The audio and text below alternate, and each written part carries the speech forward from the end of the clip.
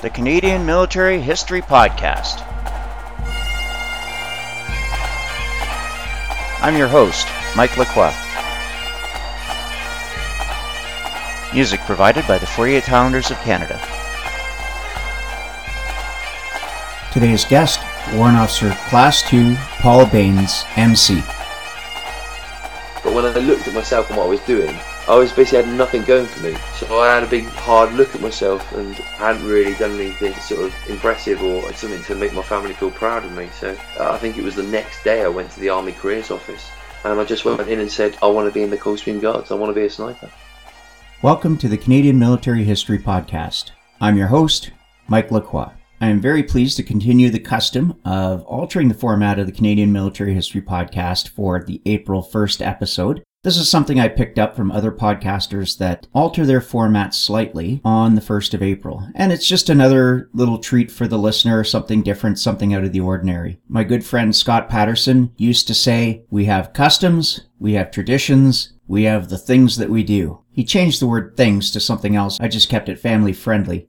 I get into this argument quite a bit about calling something a custom or calling something a tradition. So I'm going to call this a custom. It could potentially be a tradition because I did pick it up from someone else and I am continuing it, which is kind of my definition of a tradition, something that you didn't actually start. I find that a lot of people believe that, well, because we've done something 11 times and we've done 11 years in a row, suddenly it's now a regimental tradition. So we'll just call this a custom, the custom of altering the format on the 1st of April for the listeners and continuing the show. So with that alteration, I'm going to be going across the ocean and I'm going to be interviewing a guest from the British Army, a person that I worked with while deployed in Sierra Leone on the Canadian-named Op Sculpture. However, we called it IMAT, the International Military Advisory and Training Team. This was a multinational task force led by the British Army, composed of members of the Royal Navy and the Royal Air Force. We also had a Canadian contingent composed of members of the Canadian Army, the Royal Canadian Navy, and the Royal Canadian Air Force. We had members of the U.S. Army. We had members of the Jamaican Defense Force. There were also members of the Army of Ghana. And we were told there were Nigerians on our task force, but we never actually saw them. So that was interesting. I'm going to get back to this in a quick second when I introduce the guest. Before I get on to introducing the guest, I want to touch on some feedback for the show. I haven't discussed or mentioned any feedback in quite some time. So November 12, 2015, quite a while ago. I'm not even sure if I've covered this one already, but this was feedback that was left on iTunes. So it was from Jamie Larner. Jamie, I hope I'm not doubling up your feedback, but nevertheless, he says, keep up the great work. He posted that on November 12, 2015 and gave me a 5-star rating. Thank you very much for that. And just a quick reminder,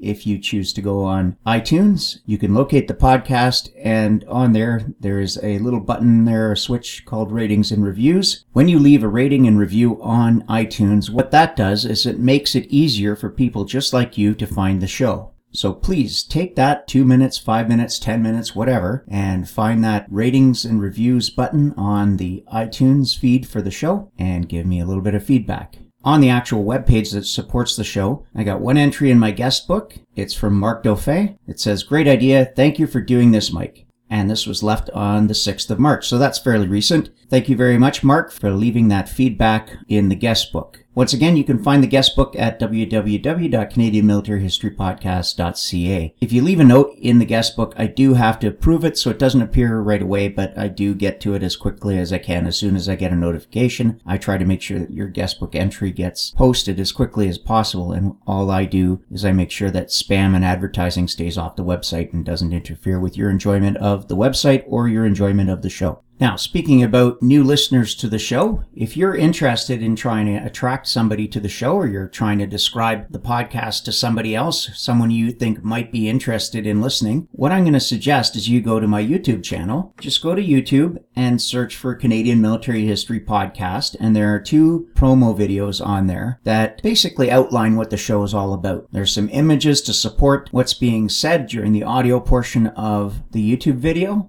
and they're quite easy to find. The first video is just 2 minutes and 19 seconds. The second video is 1.5 minutes. So, if you do have a friend a colleague, somebody that you think would like to enjoy the show, please go ahead and invite them to check out the video on YouTube. That'll give them a quick idea of what the show is all about, and then they can make an informed decision whether or not they want to subscribe, and hopefully they will subscribe. I would very much like to cover the feedback that I've received on Facebook. Unfortunately, that would be a show in itself. So many comments are left on Facebook and so many likes are on the page. Every single day I get new likes on the page, and that keeps me motivated and on track to produce a good show for you. What I'm hoping is each one of those likes is actually a listener to the show and not just somebody who happens to like my Facebook feed. So hopefully everybody that's liking and commenting on the Facebook pages that I create are also listeners and enjoying the show. I don't really have the ability to track demographics as who's listening to the show. I can only use other means like how many hits I have on my website and how many likes I have on Facebook to give me some sort of an idea as to how much this podcast is being listened to, tracked, or appreciated. However, I don't really know how many downloads I have or how many listeners I have. That really doesn't detract or take away from anything. That's just an offhand comment. Now, getting back to the guest today, like I said, I am following the custom of changing the format for the 1st of April episode. Today's guest is WO2 Paul Baines, MC from the British Army, specifically the Coldstream Guards. Now, understanding that I alter the format for the 1st of April, and that is my usual custom, I chose Paul because I had the opportunity to work with him in Sierra Leone, as I mentioned during the earlier part of the intro, but I found him to be a very dedicated professional soldier. As he gets on to describe in his own recollection of his period of service, he's not one of those hard charger types, mean, aggressive types. But he's definitely somebody that you want to get to know, somebody you want to get to know better, a person that you definitely want to work with as soon as you meet him, and somebody who will always make you laugh, regardless of the circumstance. He'll always find the humor in whatever is going on, and I genuinely appreciated my time that I spent working alongside, at the time, Color Sergeant Paul Baines, and then he was subsequently promoted to the rank of WO2, or as he prefers to be called, Company Sergeant Major. A quick little anecdote about Paul, just to reveal a little bit of his character. As I said, he's the type of person that you really want to work with, you want to get to know better. And one of the roles that he performed in Sierra Leone was mentoring and supervising the conduct of infantry training in Africa. In that role, he would mentor and supervise the platoon commander, he would mentor and supervise the platoon 2IC, and in that role, he would also mentor and supervise the company quartermaster sergeant. The company quartermaster sergeant in Sierra Leone was a person by the name of Staff Sergeant Dominic Camara. Now, Dominic Camara was an honest man. He made sure that whatever was assigned to go to the soldiers would be given to the soldiers. Whatever equipment was tasked for the training of those soldiers would go to that training of those soldiers. Now, I can speculate as to what happened and maybe draw my own conclusion. I'm not really going to jump out and say it out loud, but Dominic was a very honest man. And he was working within a very corrupt system. And at the conclusion of the ITAT portion, which was the Infantry Training Advisory Team, when that portion of IMAT closed out, Dominic died. I could use another verb to describe what happened to Dominic. Needless to say, Dominic was an honest man working for Color Sergeant Paul Baines, and as soon as Paul Baines and his team stepped away, Staff Sergeant Dominic Camara died. The local tradition says that he was shot with a witch gun. That's how they described his demise. We, on the other hand, independently formed our own opinions about what happened to poor Dominic Camara. This episode is not about Dominic, but perhaps we could dedicate this episode to him and his honest, dedicated, and loyal service. Here's my interview with WO2 Paul Baines. Company Sergeant Major Baines, welcome to the podcast. Good morning. So you and I first met, Paul, when I arrived in Sierra Leone in 2011 to work on the International Military Advisory and Training Team, and it was the evening of the Robbie Burns dinner when I finally arrived, so it was January 2011. Yeah, that seems a long time ago now. It's actually 5 years ago, practically to the date. Yeah. I mean, we're into March now, but I remember marking the actual 5th anniversary of my arrival in Sierra Leone. And the ironic thing was that as the former RSM of the Toronto Scottish, the people in Sierra Leone believed that I would be too tired to attend the Robbie Burns dinner. And I always thought that was very ironic, that they thought I wouldn't be able to attend the dinner. I do remember that we make quite a big thing about the Burns dinner, even though I'm not Scottish. Throughout the British Army, we seem to celebrate it quite a big thing. I think being in Sierra Leone, the temperatures are quite high and a lot of humidity, but I've got a feeling I wore a suit and tie and shirt. Right. But other people were dressed up in fancy dress costumes like Highlander and Mel Gibson from Braveheart and things like that. It's all a bit tongue-in-cheek sometimes. But the format is lots of poems get read and people stand up and say their pieces. It's a good night and all. Absolutely. I'm sure there's a good kilt maker in Sierra Leone that people can rent a kilt from. Now, you were assigned to the ITAT portion of IMAT. So that was always an interesting little game with the acronyms. Yeah. So Infantry Training Advisory Team. That's right. Yeah, that's it. And it was a legacy from what was there before. Obviously, the reason for us being there was at first was to train, and then it moved on to just advising the people that were training. That's right. The ITAT was sort of the last remaining hands-on team of people that actually trained or tried to train. Or supervised the training that was going on at the school. Yeah. It was more of an overwatch of really what was going on because, you know, Africa's a different place. Absolutely. So I sent you the questions in advance. Are you all set? Yeah. I haven't got them in front of me, but I'll wing it.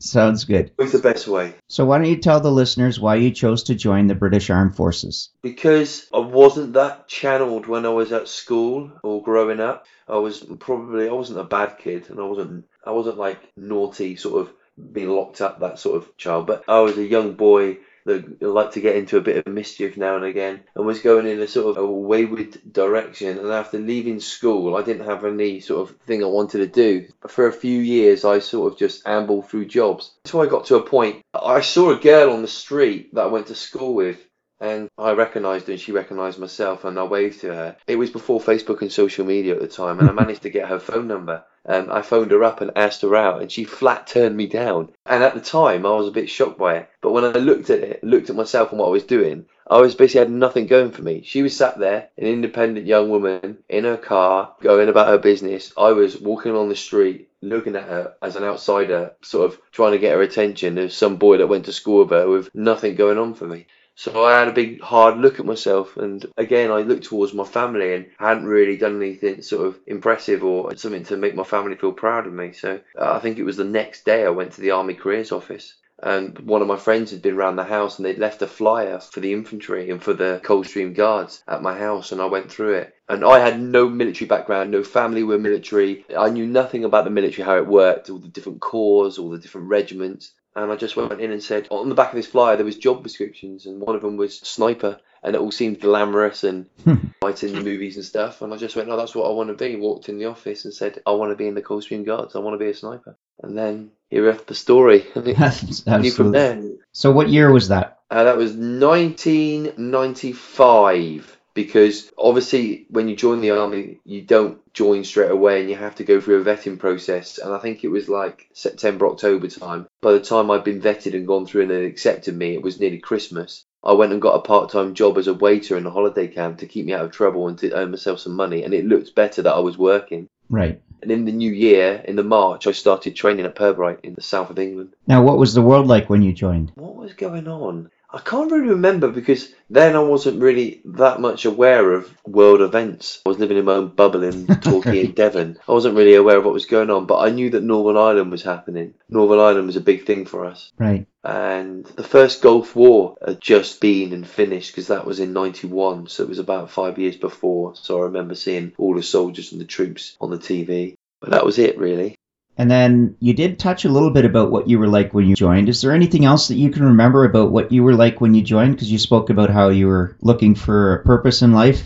Anything else? Yeah, I had a lot of energy that wasn't being really channeled in the right direction. And I look at a lot of my friends now as we were older, and some of them that have gone that way probably stayed in trouble, and they would have made good soldiers as well. Because I think sometimes as a child or as a young teenager anyway, that you grow up and you don't have that much direction. If you can be channeled in the right direction, there's a lot of my friends that would have made exceptional soldiers if only they made that jump and come over and join the military. They're all very scared of being told what to do, but actually It's not about being told what to do. It's about discipline and knowing that what you can do yourself. And if you can channel that properly, you can be all you can be. I remember That's a different military.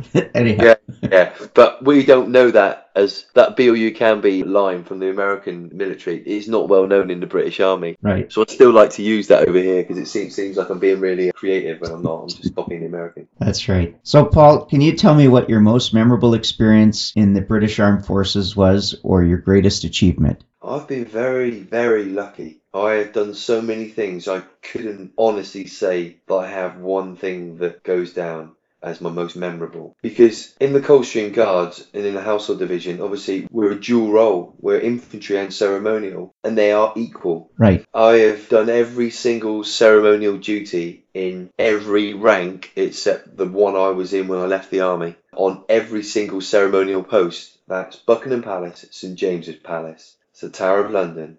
That's Windsor Castle. I've done every single post possible in every rank. I have done Troop in the Colour, only once done Troop in the Colour, but when I did Troop in the Colour, I was the senior sergeant. I held the colour, I brought it on, and it was on the Queen's Diamond Jubilee birthday. Right. So it was a really big one. And it was our troop, carried the colour on, I handed it over to the Sergeant Major. My mother was interviewed on TV. My parents were in the stand. My girlfriend was in the stand at the time, was now my wife. Yeah, it was massive. And I'd just been awarded the Military Cross only maybe 2 years before, so I was wearing a Military Cross and they made a big thing of it, and it was, yeah, that was great. But then that was the ceremonial stuff. Operationally, I've done covert surveillance on terrorists in Northern Ireland. I've done overt patrols where constantly in Afghanistan being contacted. I've been to Iraq. I've been very lucky. My job spec within the army, being in the infantry, and what I chose to be, it was probably the best job I could have chose. And if you were going to do it, it would be the creme of the creme of your regiment. I've just been very lucky, very, very lucky. Right. Now, the Military Cross, you received that just before I arrived in Sierra Leone then, if I remember correctly.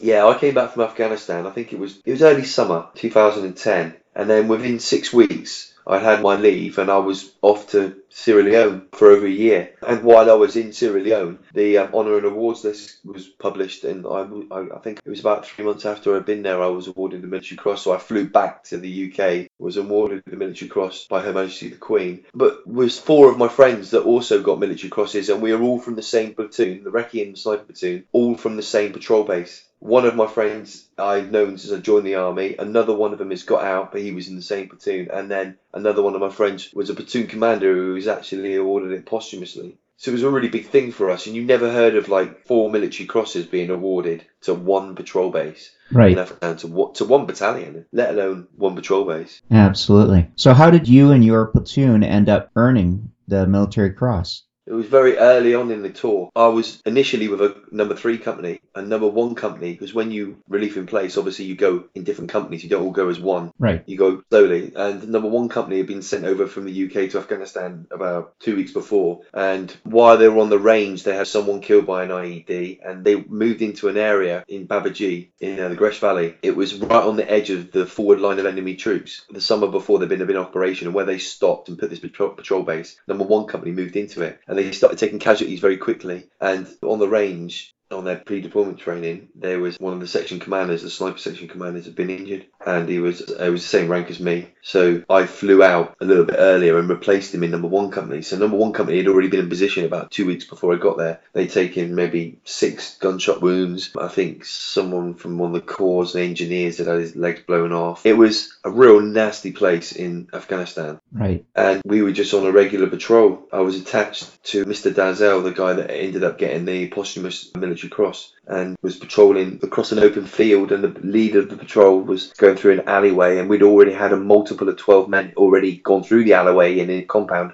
and we were escorting the special forces of the Afghan National Army, what I call the Tiger team, into an area that they were going to interview someone or do something in some area, something to do with a mosque, and it had to be cleared. And the cover man for the Valum guy at the beginning of the patrol that was using the metal detector, because everywhere we went we had to have a guy at the front with a metal detector, a Valum. Oh, okay. But in the area that we were, all the devices in the ground, or the IEDs, were no metal content, or they used to call it low metal content, but it was actually no metal content. So the metal detectors would only find the battery pack, what was the size of about a matchbox. Right. And these were wired off somewhere. So as they're patrolling through this alleyway, the cover man for the Valum guy at the front, he initiates an IED and loses a leg up to his knee. All I saw was this puff of smoke come up in the air, and you heard the explosion. If you've been there a while, you know that noise in the ground when you're in IED. And at the time, we weren't being hit by any sort of small arms or anything. So I ran forward to the platoon commander who was near the front, asked what was going on. He told me that quickly, briefly, what had happened. I ran up to where the casualty was and started dealing with the casualty. Some men come out of the compound and the medic came out, and we started putting tourniquet on his knee and giving him morphine. I gave him morphine, etc. Just general stuff. We know these. We drilled all the time in it. We know exactly what to do. We put the guy on the stretcher, and I was on the front right of the stretcher, and one of my friends was on the front left, and another one of my friends who was a platoon sergeant was on the rear left, and then a new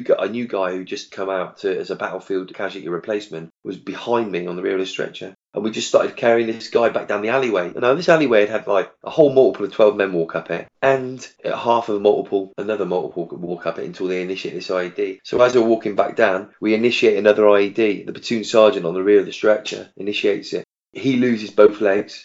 The guy on the stretcher loses his other leg, and everyone on the stretcher except me gets some of it. I got a little bit of shrapnel on the back of my neck and the back of my legs and shoulder and stuff. We just got blown in the air. My rifle got blown off my back and stuff. And when I came to, I was looking at the platoon commander, and he was just asking me what was going on. And then it was just like, we just rolled into our drills. I tourniqueted the limbs up of the guy that was on the stretcher, and we didn't want to bring anyone else into the area. So I picked up this guy and threw him sort of over my shoulder and carried him across a small bridge into the field, and the Pedro helicopter came down. It was the American Casevac helicopter. We chucked him and the platoon sergeant on the stretcher, and then we on the helicopter, and then we got the other casualties out, and it all went very smoothly.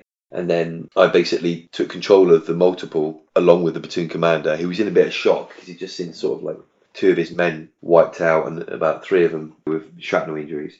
And I just took control of one of the Valum guys and then led us all back to the patrol base. There was a little bit more to it. We started taking some enemy fire. There was rounds coming over the top of our head, and there was a little bit of a confusion, but it was just general stuff that would happen on a regular basis. But there was a lot of people involved. It wasn't just me, but right. Because the platoon commander recognised me taking control of it, because he lost a lot of non-commissioned officers, a platoon sergeant, a lance corporal, and the section commander. He was down on non-commissioned officers. He sort of recognised me for it and got back in, and then told my company commander at the time what I'd done. Because I'd taken some shrapnel injuries, the helicopter came down and picked me up 2 hours later and took me to hospital, and I went to hospital, and unfortunately John, the platoon sergeant who lost both legs, he died in hospital in front of us. We all said goodbye to him, and then the guy that was on the stretcher actually lived, called Ben, and he's still living now in Scotland. So that was it, really. And there's a lot there, but that was generally what happened. John, the platoon sergeant who got killed, I'd known him all my career. Ben, who lost both legs, who was on the stretcher, I'd known, since he joined the army. The young lad who stood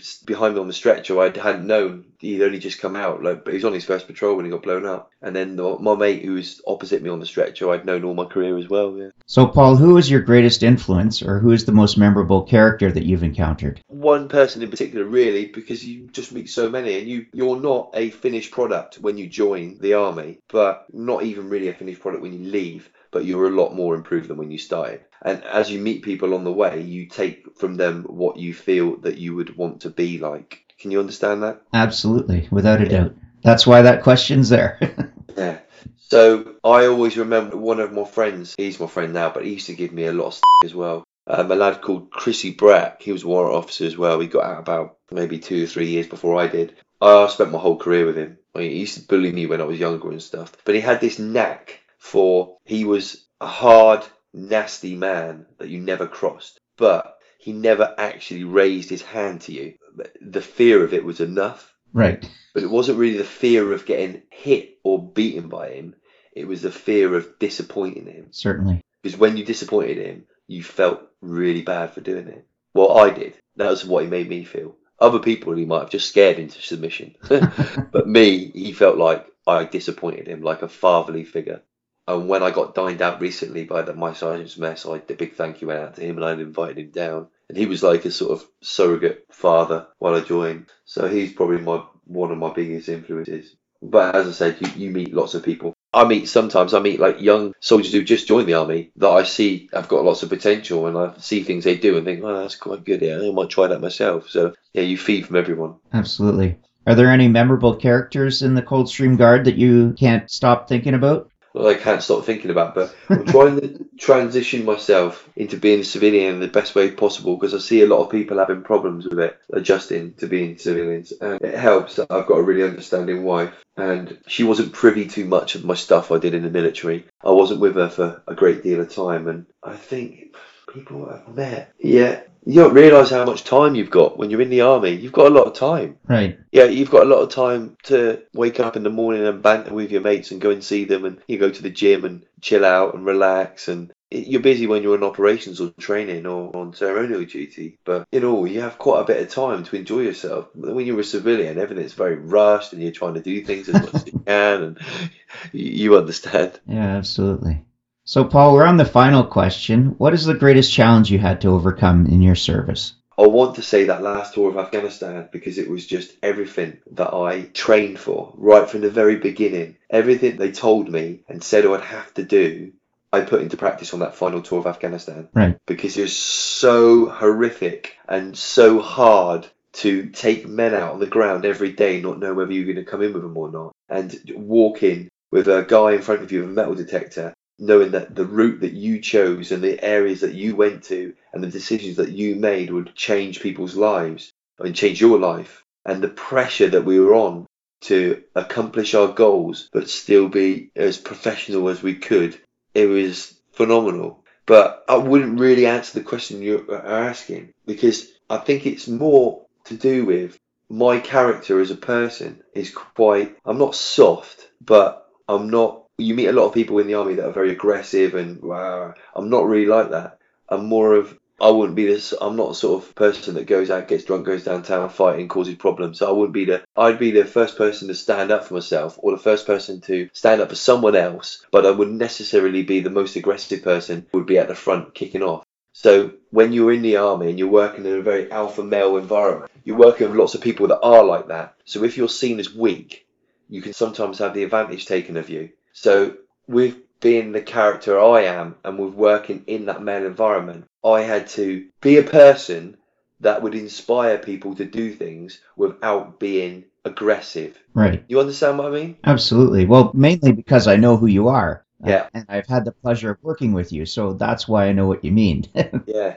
I would have my kit in a certain way that people think, yeah, he looks the dogs. Yeah, he looks awesome. His kit looks good. He wears it well. He is a good shot. Yeah, he's fit. Yeah. Do you see what I mean? I had to try and be good at what I was doing rather than be a bully. That's the wrong word, but I get it. Some people you meet in the army that are very authoritarian. Right. Yeah? That's what they're like. And it's natural to them. This isn't very natural to me, so I had to find an avenue that I could inspire people and get people to do things that they didn't want to do, because I got people to do things they didn't want to do, like go into areas and clear through areas with Valens and mine detectors when they were under enemy fire, because I'd inspired them to do it. And that's not something that just comes naturally, and it's something that I learned not from right at the beginning, but over a time period. It's ironic that it took me quite a bit of time to learn it, but by the time I really needed to know while we were going to Afghanistan and it was real war fighting, I had semi sort of mastered it, so I could get what I needed out of people. Does that answer your question? Yeah, that makes a lot of sense. Absolutely. Yeah. That's really what leadership is all about, getting people to do what the leader wants in the manner desired by the leader, and whatever tools you can apply to make that happen. It was ironic that I learnt it just before I needed to really do it.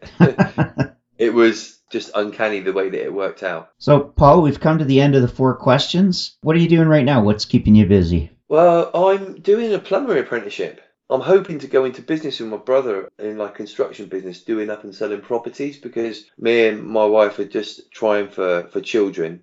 She's 30, I'm 40. I know it's quite late normally. People start a lot earlier. But I never wanted to have children in the army, because I always saw my friends being away from their kids and it wasn't sort of what I wanted to do. So now that I'm out of the army, I want to be able to have a little bit more time to see my kids grow up when we have them. Right. I want to put myself in the best position possible, and I want to go in construction with my brother, but I need to have some skill to bring to the party. Right. So I'm learning to be a plumber, because he's a builder, plaster, sort of roofer, but he doesn't do that much plumbing. So once I've learned the skill, then I'm going to go into construction with him, and I'll be self-employed at my own hours, so I'm not governed by a boss. That's my intention anyway. That's my plan. But at the moment, I'm in 4 days a week plumbing and not really having much time for anything else. Well, being a plumber on new construction is much more desirable than being a plumber on existing construction. So that's probably a good avenue if you want to be a plumber. Yeah. And it's good. It's when you've been shooting and blowing things up for 20 years, actually to bring something to the party that you're building something and seeing something at the end of it it's quite satisfying. Absolutely. Now, I understand you've written a book? I haven't written a book. What it was is that when I left the army, when I was in my last job before I left the army, I was the recruiting warrant officer. I went into it full on because I knew that I was going to be leaving and I wanted a sort of legacy. So within a year, I'd improved the social media and we doubled our recruiting and we had a really successful year with it and we did really well. My last thing was I wanted a commemorative album to commemorate our time on operations in Afghanistan because we've been there 10 years. And in those 10 years, even though we'd only done 3 tours as a battalion, we'd had loads of augmentees and individuals go away and platoons go away with different regiments. So we covered the 10 years fully as a regiment. So what we did is we were going to make a photo album of images to look at and to show in a book, really nicely done. And it was more of giving the Coldstream Guards exposure for recruiting, right, and for documenting the time we went there or spent there. And that's available to the public or only members of the Coldstream Guards? Well, at first it was just going to be available to the Coldstream Guards, but it started to go bigger than that. And when we started to compile the stories together, we realised that it was a massive thing. So we got a grant from the regimental headquarters and we went into it full on. So now it's available from the Coldstream Guards. And if you go to coldstreamguards.org.uk and look on the shop, you'll find it. It's called 10 Years in Afghanistan, Guardsman Stories. And it's a collection of 42 stories written by just over 30 authors, dating back to Herrick 4, it's like 2004, I think, right up to when we just did our last tour in 2015 or 2014. And in the back of the book, it's got all the obituaries to the people that we lost, and it's got every single Coldstream Guard that's been awarded Afghanistan OSM medal in the back, listed in alphabetical and chronological order, with all credits in there. There's a lot more to it. The images are awesome. It's got like blow-up maps of where people were. The stories lead from an individual as a guardsman being shot in a helmet while on patrol and wearing the same helmet for 2 days until he could come back in patrol base and exchange his helmet, to a lieutenant general's view on why we were there and what we were doing, to my story was on casualty evacuated an engineer that lost an arm and a leg. We got him out of there in 11 minutes and it was like the quickest one we'd done to date, and it was like textbook. The stories are brilliant. It's a really, really good read, and it's done with a very high quality design, very modern as well. Well, it sounds like something that both you and the regiment can be very proud of. Yeah, well, I mean, it took 18 months to do. 8 months of it was done while I was in the army. The 10 months was done while I was a civilian. So I don't actually get any financial gain from it. All of the money that's raised from it goes to regimental charity. And regimental charity is a non-public fund that supports wounded soldiers and soldiers in time of need from the regiment. So it's a very good cause. Well, I think I might be interested in picking up a copy. Paul, I'd like to give you an opportunity to summarize your episode. As a young 20-year-old with no experience of the military, starting training, going to an army depot in Purbright in the south of England, I had no idea where the next 20 years was going to take me. And unfortunately, I was medically discharged 2 years before my 22 years service because I had kidney failure whilst on a course in Brecon Beacon. I can only remember the good bits. And now I look back on it as a civilian, starting my life with my wife in the south of England in a lovely coastal resort called Torquay, where I was brought up. It feels like it happened to someone else. Right. It feels like, I look back on it now, it feels like it happened to someone else. It doesn't feel like it happened to me. I've never regretted any of it.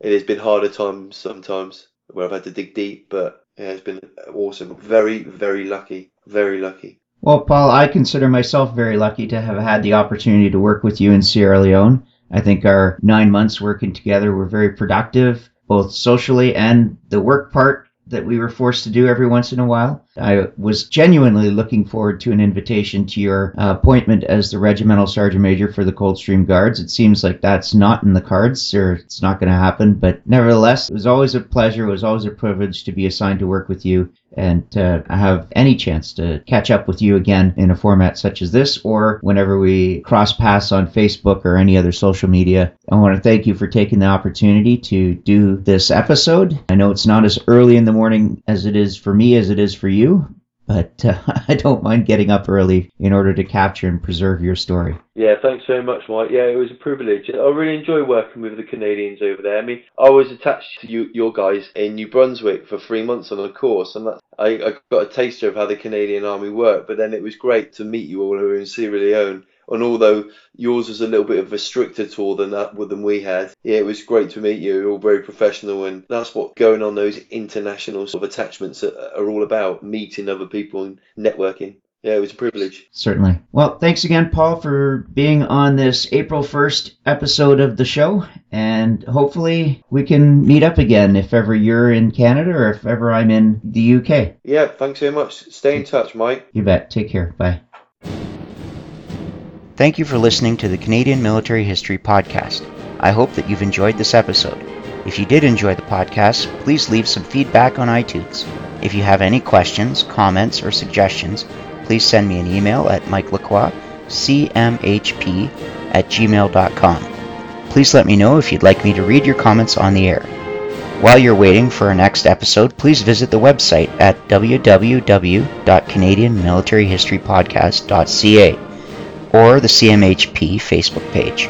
If you'd like to support the podcast by making a donation, please click the PayPal link on the webpage. The next time you're considering buying something from Amazon.ca, please visit the Canadian Military History Podcast website and click on my Amazon link. A small portion of your purchase goes directly towards the support and maintenance of the podcast. However, your great price from Amazon doesn't change. All donations will go directly into the production of the podcast. All music is used with the express permission of the commanding officer. End tag music is provided by the Princess Patricia's Canadian Light Infantry. Views and opinions are those of the guests of the Canadian Military History Podcast and do not necessarily reflect the opinions of Mike Lacroix Productions, the Government of Canada, or the Department of National Defence. This is a Mike Lacroix production.